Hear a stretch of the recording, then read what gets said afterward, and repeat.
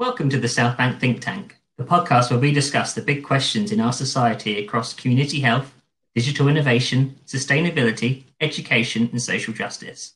I'm Matt Rogers, and I'm joined today by my co-host Jodie Morris. Hello. Hi. In today's episode, we are taking a look at digital performance as it becomes an ever more important medium in the future of the arts, not least since the onset of the coronavirus pandemic. Like many others, theatre professionals have moved to remote day-to-day working, as well as adapting their shows so that audiences could participate from their homes. To discuss the impact of virtual theatre, we're lucky to be joined by two leading LSBU academics, lecturers Tanya Roberts and Dan Barnard. At LSBU, Dan leads the Digital Performance Research Group, which studies interactive theatre with the aid of digital technologies. Tanya is a producer for the LSBU Student Theatre Company, meeting the challenges of the pandemic with online broadcasts, as well as promoting diversity and inclusivity in the industry.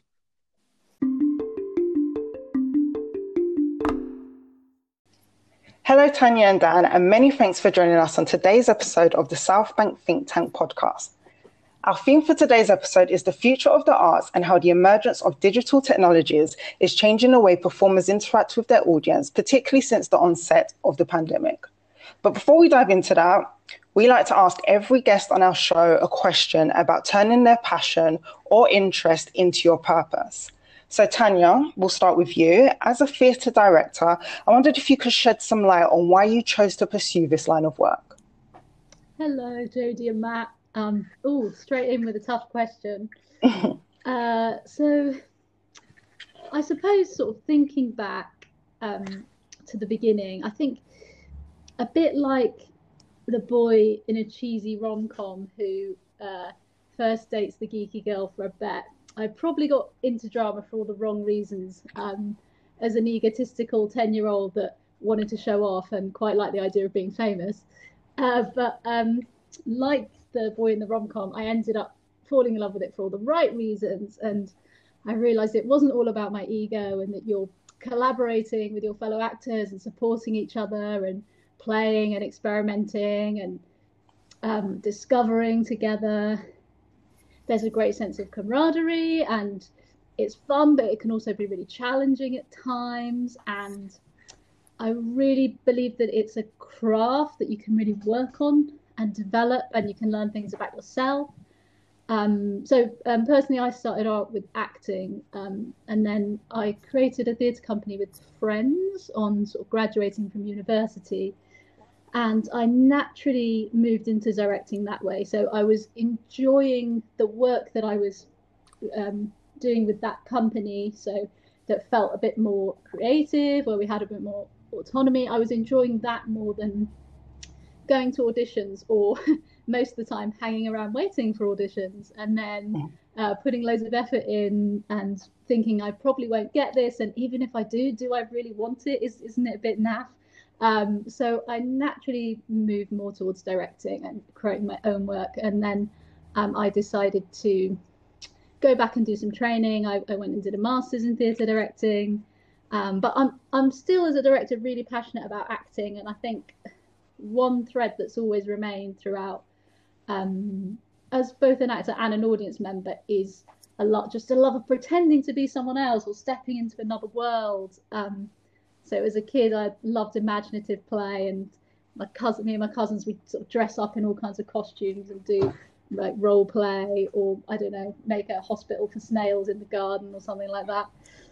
And yeah, I just love learning about another time and place, stepping in someone else's shoes, trying to understand what makes someone behave the way they do, and that's never gone away, and I doubt it ever will. Amazing. Well, you definitely got the best of both worlds, from starting off with acting and then being able to create your own work must be really rewarding. Well, the same question is to you, Dan. So tell us a bit about how you turned your passion or interest into your purpose and pursued this line of work.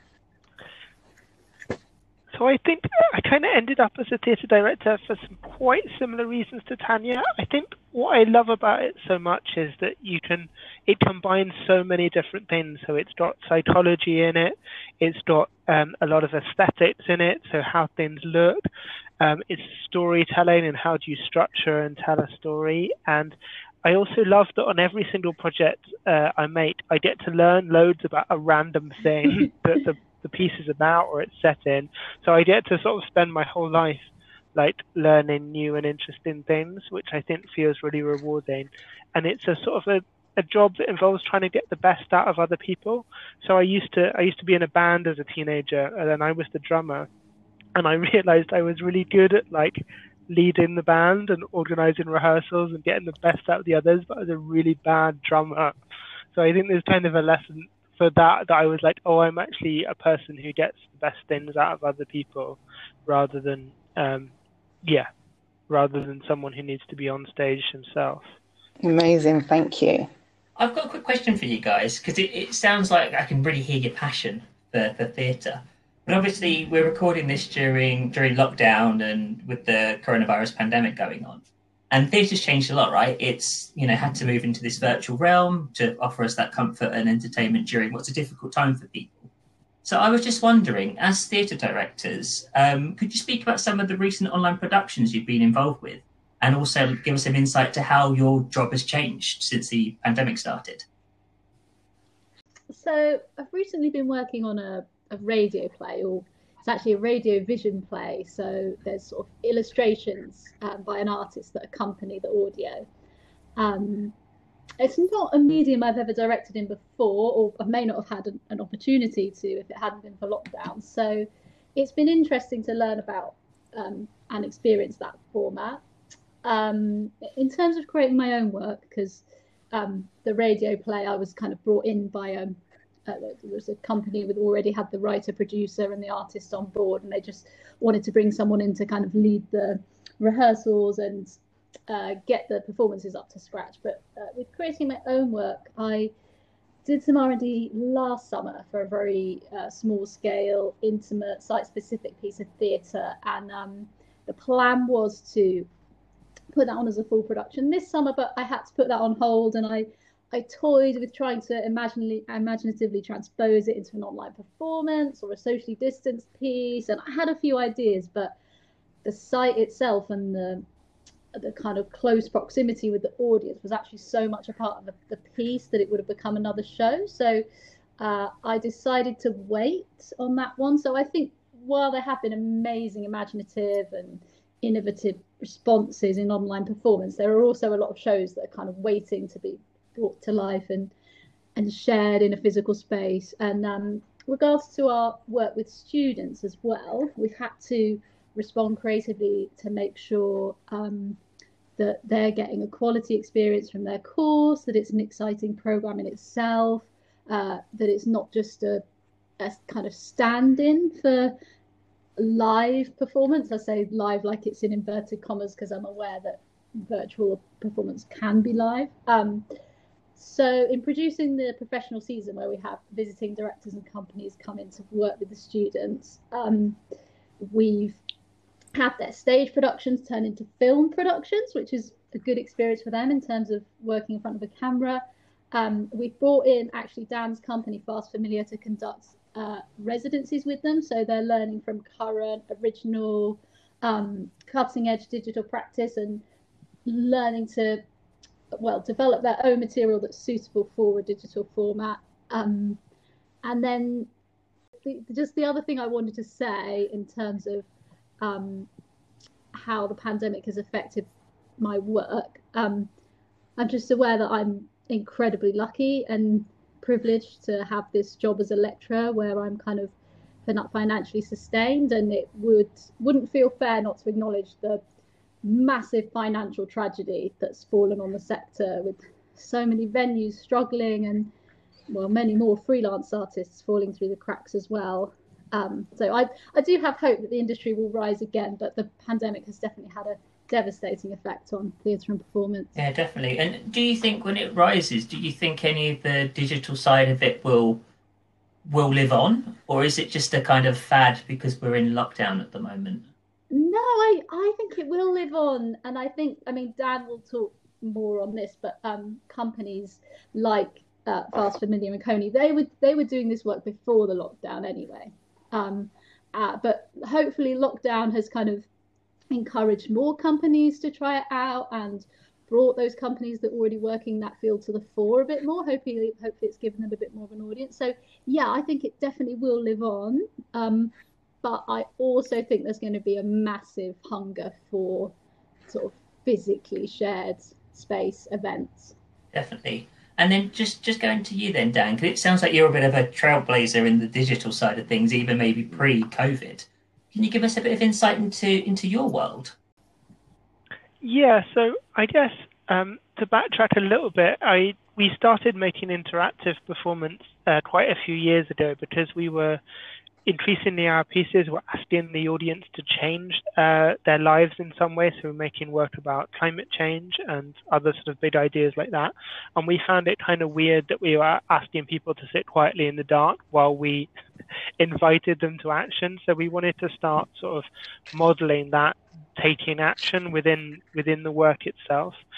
And then it started to really seem to make sense to use digital technology to help facilitate that sort of the audience being active within the work and interacting within the work. So we were doing sort of digital interactive performance before we ever heard of COVID. And it's been really interesting in terms of how that's been able to move online. So one of our sort of most successful pieces has been, we've got a series of 2 pieces that are where the audience are a jury. So when we did this pre-pandemic, it was on iPad, so there'd be 12 audience members, each with an iPad, and they'd get videos of like witnesses in the case and documents relating to the case and audio and prompts on the iPads to discuss the case with each other and interact. And we used to do that with people physically in a room together, with them all having iPads. Sometimes we would do those in the actual jury deliberation rooms in actual law courts. And then obviously when the pandemic happened, we were like, how do we move this work online? Can we move this work online? So one of the 3 lead artists in our company, Joe McAllister, is a computational artist. So he designed software, and he created a version of this same piece that he'd built for iPads to work online. So it has a video call integrated within it, but you only see the other jurors in the discussion phases. And then at other times you watch the videos and you read the documents and you vote and so on. So that's sort of one of the ways we transitioned online. And that piece has been really exciting because when we used to have the 12 jurors, it would obviously be 12 jurors who lived in a particular part of the country, which would be really exciting. And since doing it in the pandemic, we've actually had jurors from all over the world join in a single jury. So people from Saudi Arabia talking to people from Nigeria, talking to people from Scotland in the same jury. So that was really interesting and exciting project. We've also started making, we got very interested in the world of sort of online puzzle games and escape rooms. We were just playing a load of those early in lockdown to entertain ourselves, and there's something to sort of do together. And then we were like, I think that there's things that we know about acting and about story that we could bring to take this kind of stuff to a different place. So we created 2 pieces, which are, we call them an interactive audio book come puzzle game. So there's sections which are like story with audio from actors, and you see illustrations on the screen of the different characters who are talking to each other, and then you need to solve different puzzles to kind of move the story onwards. So we've got a piece that's actually on at the moment called Bad Altitude, which is about you're helping this air steward on this aeroplane in which absolutely everything is going wrong, and so you get sort of the bits of the comedy story in that, and then bits as an audience member where you have to sort of solve puzzles to help move to the next phase. And that features my professional acting debut much later in my life than I originally planned, as the child who wanted to be a great actor. But it's been fun to sort of experiment with new things in the online world. Amazing, Dan. I did see the trailer for Bad Altitude and it looks really interesting. And it's great that you've been able to move your work online and it's been an easy transition for you. I guess my question is, do you think that I do love the theatre and I love experiencing the theatre and that whole immersive experience, and you make a day of it, you make an evening of it. Do you think the absence of human engagement in person kind of has a negative impact on the arts and certain performances? I think that kind of, every art form, I suppose, has its own strengths and is brilliant in its own right. And I really think digital performance has proved itself in that regard. But yes, I also completely agree with you, Jodie, and I can't wait to get back into a shared space and have a communal experience with other people in the room. There's a reason why, because, film, for example, is, such an accessible medium. We can watch it in our homes, but there's a reason why we make the effort to go out and sit in a theatre. And that learning is still very much there for me. Yeah, I think, I really agree. I think there's a lot that people miss about live performance, and that I miss. I dream about going to the theatre. I actually have dreams about it, and I wake up and I'm like, I can't do that for months. So, so it is a different thing. I think in terms of what we do, I think there's different ways of creating immersion. I think there's kind of immersion by what surrounds you, and then there's also, you can immerse people by really, really engaging them in what's going on and in the activity that you're asking them to do. So I think what we try and achieve is that different kind of immersion, and also trying to generate a social experience with the other people that you're playing with. So Bad Altitude, you play with a group of friends. The Evidence Chamber is with a group of 11 other strangers. So it's about trying to find that the things that we're really missing during this pandemic, the kind of the deep social engagement with strangers, which I really, really miss, is one of the things I was really trying to sort of replicate with the Evidence Chamber. I'm wondering whether, because of what we're seeing, all these cool new digital initiatives and digital performances, do you think it's opening up the medium to a more diverse audience, in terms of younger people? Or I know there's a stereotypical view that, particularly the West End theatre is for kind of like the white upper class. Do you think we'll see a change in more diverse people in theatres moving forward?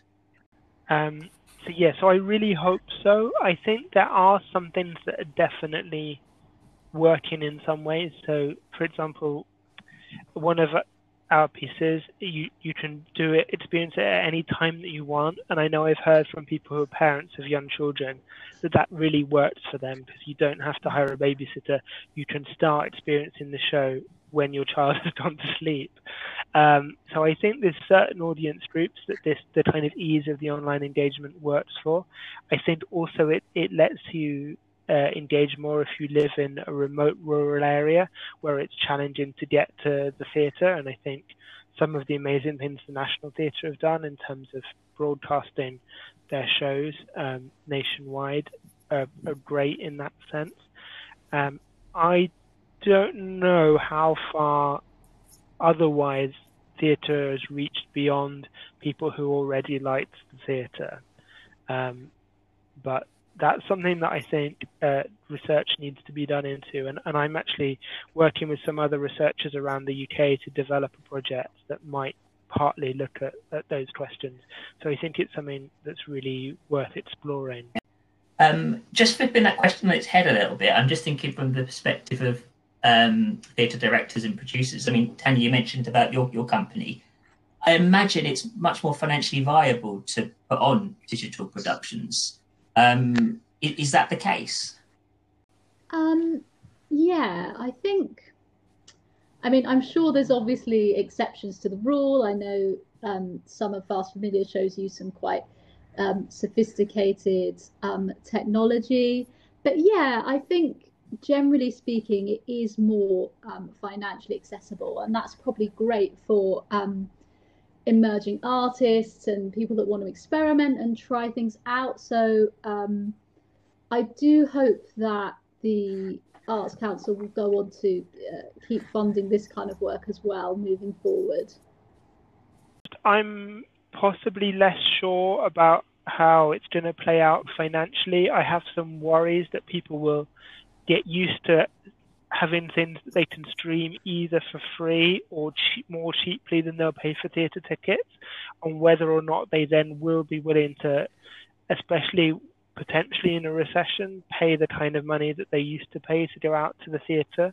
I really hope so, because of the valuing of the live experience and things. I think there will still, I mean, I don't know who, we don't really know, do we? But my instinct is that people will still pay to go to the theatre. Maybe they won't pay premium, maybe there'll have to be some compromise there. But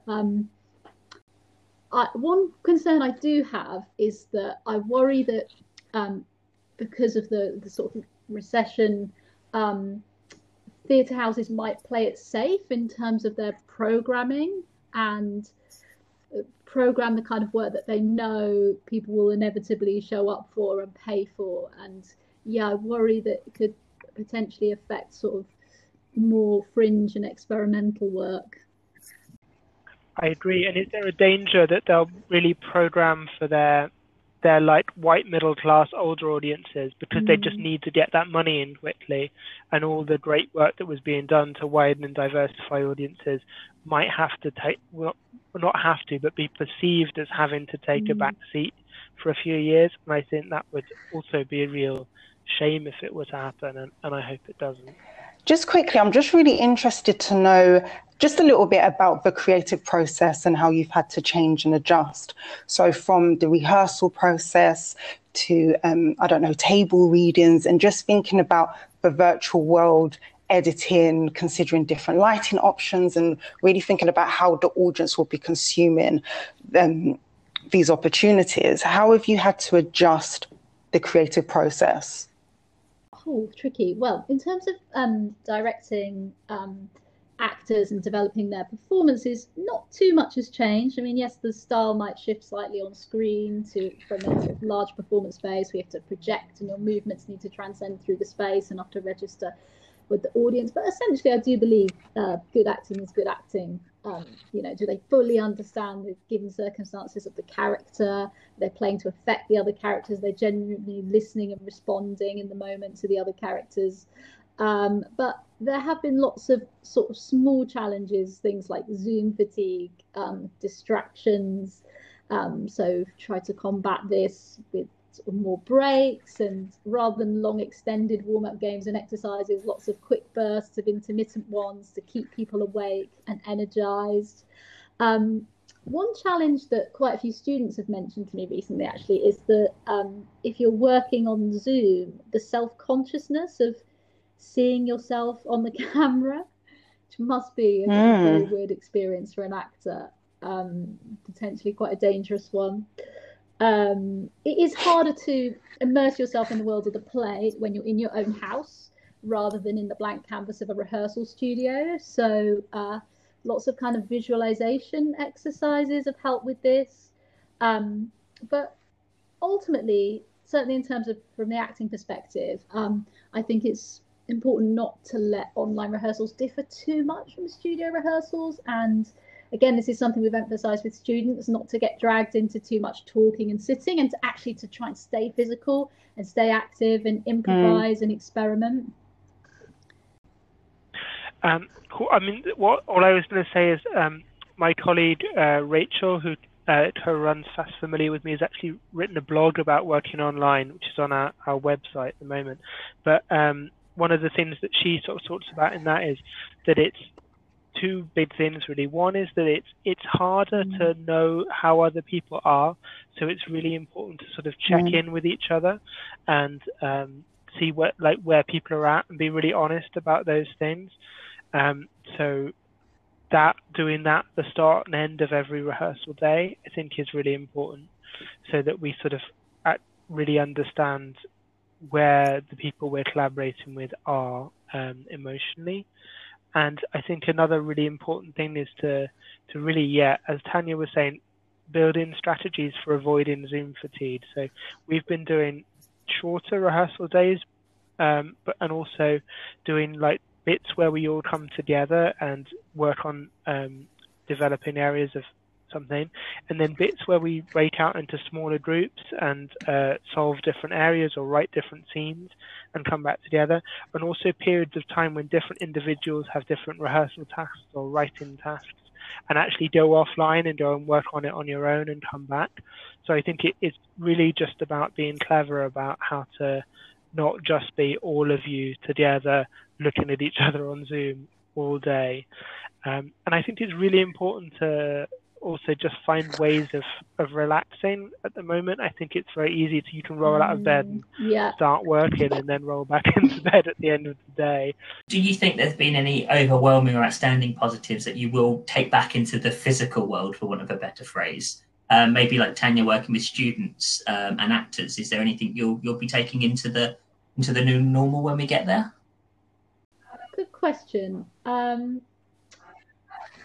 I don't know. I think we always kind of have the students' well-being at heart, but yes, maybe some of these approaches, kind of more breaks and more kind of short intermittent warm-up and energizers, yeah, maybe they are useful. I think as a teacher, you always have to kind of adapt and be flexible and read the room and really try and respond to what's needed at the time. So I think there's certainly going to be a transition period where people might be very tired, although we all have Zoom fatigue at the moment. Actually going back into the physical world might initially be a bit of a shock to the system, and a few students have expressed to me that they're worried they've forgotten how to act or how to be a student.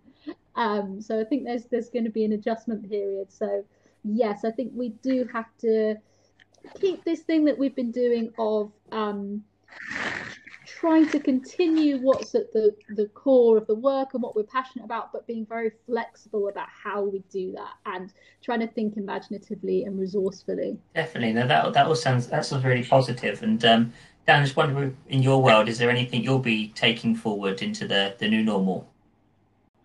I think one thing I'm really hopeful about is I think it's produced a great acceleration in people's confidence with using technology, which I think is really exciting. And, the sort of work that we used to make was very much a thing for the early adopters, for the people who are really keen on tech and things.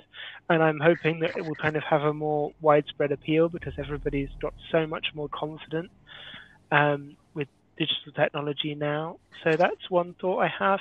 I'm also really hoping, and especially post-Brexit, I'm really hoping that it will enable more internationalism because we desperately need that. So I'm developing a project with another company who makes similar work in Austria called Play Vienna. And we used to meet up in our respective cities and work together. But what I'm really excited about now is that I'm actually developing a project online with them, and we can more gradually develop something over a longer period of time. Just because we're so much more used to collaborating online than we were, it means we can actually collaborate with people all over the world in a creation process, and then share our work with people all over the world in performances. And we're actually hoping as a company to develop some pieces that specifically invite audience members to interact with people in other parts of the world. So as our time together kind of draws to a close and the curtains are about to be drawn, I was just wondering if you could both recommend, a project that's coming up or something that's been done over the last 12 months that people should go and check out. Starting with you, please, Tanya. A really interesting project that I've seen recently that it was initially a live project, but with lots of integrated interactive technology, and then it moved online. And hopefully it's kind of been revived at a couple of festivals. So hopefully it will come back at some point. But if not, definitely check out the work of the company. The Javad Ali Poor Company recently saw Rich Kids, a history of shopping malls in Tehran. I definitely recommend. Something that might be really nice in a pandemic is a piece that a colleague of mine wrote called The Window, which is coming out quite soon, which is a binaural sound piece. So it's very technological, but it's purely headphones, and you actually listen to it with your eyes closed. and I think it might be a really interesting break from Zoom fatigue. Yeah. Well, Tanya and Dan, thank you so much for your time today. We are going to wrap it up, and just want to say thank you for being with us today. Questions. It's been good to reflect, actually. No worries. Thanks for your time, guys. All the best. Thank you. It was really fun.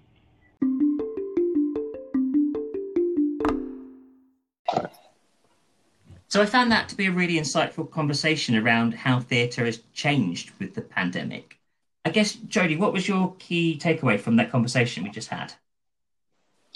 Yeah, well, I really enjoyed listening to Dan and Tanya, hearing from two people who are in the arts world talk about how the arts world has had to change and adapt during this time has been really interesting. And you asked Matt about the accessibility to theatre and it being open to a more diverse audience, which I think is really true. But it also made me think of the opportunity of being exposed to different aspects of the creative process.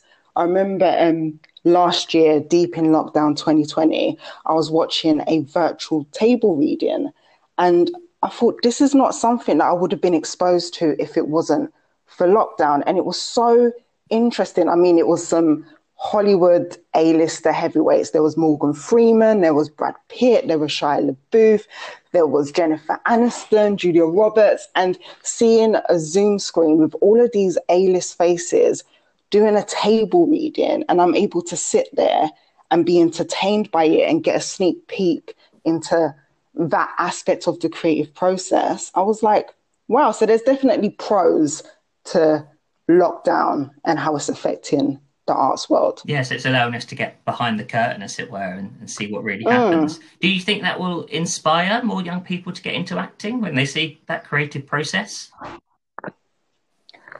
I think so. I mean, it seems more accessible just by its very nature. You're in your living room and you're seeing this and you're involved in it and you're engaged with it.